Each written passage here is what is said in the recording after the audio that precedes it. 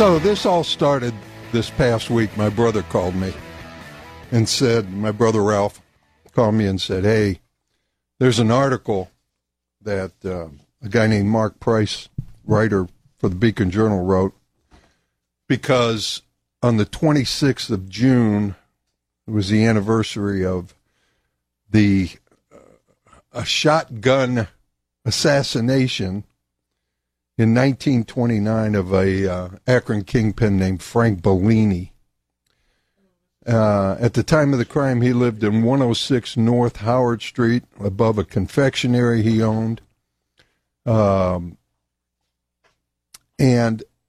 it goes into the whole story of Frank Bellini and everything that went on there. And I realized that there was a lady I know who also grew up on Howard Street, who lived above a chicken market, who was very close to where Frank Bellini lived. And so I wanted to bring her on the show today.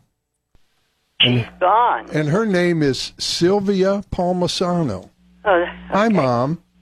Oh, Joe. How are you? Oh, Joe, I'm hurting. I'm just getting up and getting ready. Yeah, I know. You got to. You want me to tell because I wrote it. I was 8 years old living at 273 North Howard Street. And Frank Bellini, first of all, tell everybody what your house was like, where you were growing up on Howard Street. Well, I live next door. I've got it all written down. Oh, well, tell me. Okay. I was 8 years old, living at 273 North Howard Street. Next door on one side was a drugstore, a tall brick building that housed people. It was an era of gangsters and Italian mafia. I lived next door on the right side that was next door to a pool room where the gangsters and the mafias played pool. They were good to us. One day I was sitting on the porch. In the back porch, right? In the back porch of the house that went down steps that we lived upstairs, and my aunt lived on the other side. And there was a chicken market in the front. And my grandfather, I was getting that. Okay. My grandfather had a chicken market, and he would kill and clean the chickens for a living. I would help him. While I was sitting on the porch one day, I heard a gunshot close by. It was a man sitting in a rocking chair on his porch. A mafia man called him. That's the way it was. But there was one good thing. People sat outside where there were no strangers. People used to help if you needed it. I graduated from Bryan School and North High School. I was a jitterbug, dancing to all the big bands, Tommy Dorsey, Glenn Miller, Benny Goodman, and I met my husband, and I was 21. He was 19 when we were married. What a man. We were married 67 years, had 3 grandchildren, 2 boys, a girl. No, 3 children. 3 children, 2 boys. Yeah. And Gina. Yeah. Carl passed away 13 years ago. Yeah. We now have 2 daughter-in-laws, 3 grandchildren, 2 great-grandchildren, Ben and Nate. Mom, now I have to go back and talk about Howard Street in Akron in the 20s was rocking, wasn't it? Yes. Across the street was Marquette's store that used to sell everything, and we used to walk up and down the street, and people didn't have cars, and I walked downtown, which was bustling. Downtown was great. It used to get have parades and decorated for the stores, Fetterman's, Dry Goods, Jaegers, all decorated for Christmas with Christmas trees and people shopping until 10:30, 11 o'clock at night. And it was just a great place where everybody talked to each other, loved each other. And then there was the bad side with the, like I said, the mafia and the gangsters going around doing things. Was it all in Howard Street? I mean, you knew who the gangsters were, right? You knew Frank. I knew some of them. Yes, I did. You knew Frank Bellini. One was Bellini. I can't remember all of them, their names. Yes. So when he was shot, the whole family was sitting on the back porch. It was we like were sitting on the back porch. We heard it. And then the street comes around a little corner, and his house was the first house right around the corner, and he would always sit on his swing, and somebody came and shot him there. Wow. With a shotgun, they opened up on him. A shotgun. Now, right. were there other shootings there before or after? It was like that. It was bad. If they didn't like you, but the majority of the ones, even the mafia people, were like the ones that were next door to us at the pool room. They would help us if we needed help. Did they want stuff in return? What do you mean? They'd help you, but did they say like? No.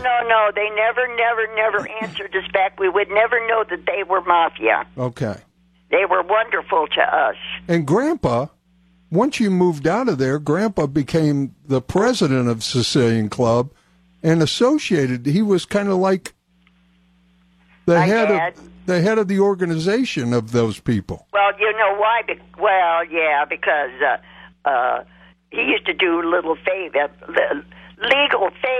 for them, and I don't know if I should tell you, but he did so many good things for these people that one day a beautiful, like a pink car came in my dad's backyard, and the guy, he was one of the mafia, knocked on the door, and he said to my dad, "This is for you for all the good deeds that you do for us." And my dad looked at him and he says, "I appreciate what you're doing, but I cannot accept it." And he did not take the car. Wow. Because he knew he'd be indebted. Yes, exactly. Now, Mom, I have to ask you this. I'm going to ask you this on the air. I don't want to, I'm not, and you could tell me to go jump in a lake if you want, or hit me with a wooden spoon. When Grandpa died, I went through his phone book. And one of the first names, he had all the alphabetized names in there with their phone numbers, and one of them was Joe Bonanno. Oh, yeah, there was a Joe Bonanno. Yeah, from New York. Yes. Grandpa knew him? But Grandpa knew a lot of people from Boston, he had, what were the names of the relatives he had up in Boston? Oh, he knew people from all over. Yeah. Everybody knew my grandfather. No, your father. My grandfather. Well, not my dad. I'm talking about my grandfather that owned the chicken market. Oh, no. No. Oh, okay. Yeah, they knew people. He knew people from Boston, New York, all over. Wow. So you were 8 years old when this happened. 8 years old. It's unbelievable to me. I told John, when I was introducing this, I was talking to John Bazika, and when you talk about 1929 and you say there's an 8-year-old girl who witnessed this, who was there in the story, he was pretty amazed that there was somebody that is still around that was witnessing this, and you lived in that time. I did. I lived in all. Yeah. And it says I'm 98 years old, still living in my house with Gina. I was blessed with a very good life, filled with good memories, no regrets. I know.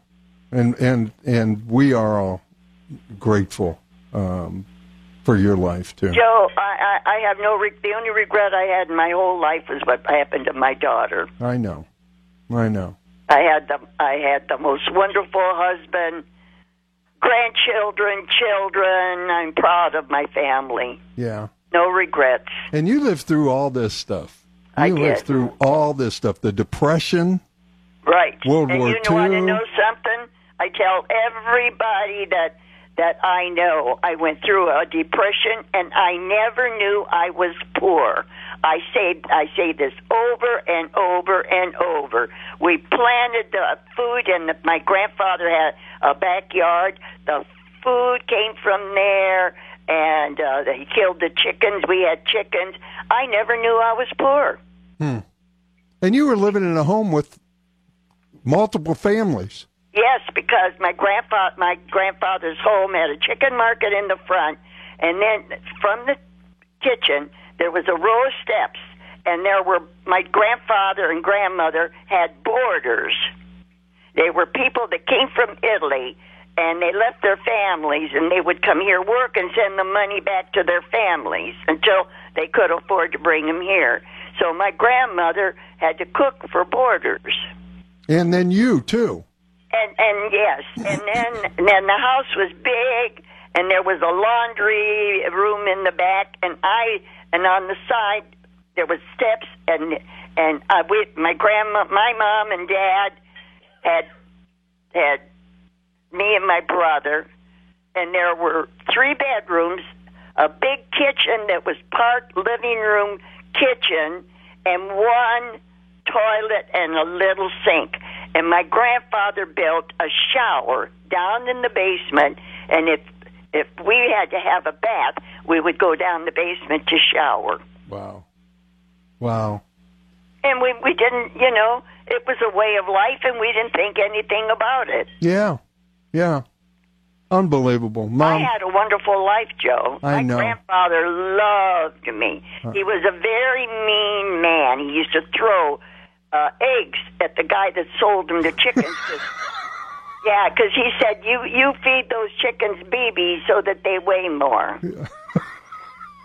I remember, no, I do. He lived to be 100, by the way. He was 100. And he lived to be 100. In bed because he wanted to die, because nobody was around that knew talked to him anymore. By the way, John, my no lived to be 100. His daughter, my grandmother, lived to be 100. Right. Her daughter is my mom, who's 98 and still going strong. Love you, Mom. I got to go. All right, honey. Thank you. I'll see you. Olivia. I love you. Bye-bye, honey. I'll see you tomorrow. Sylvia Palmisano, who witnessed the killing that was written up in the Beacon Journal of Frank Bellini this past week in the Beacon Journal, happened June 26th, 1929. She was 8 years old. Wow, the history. Well, stay tuned.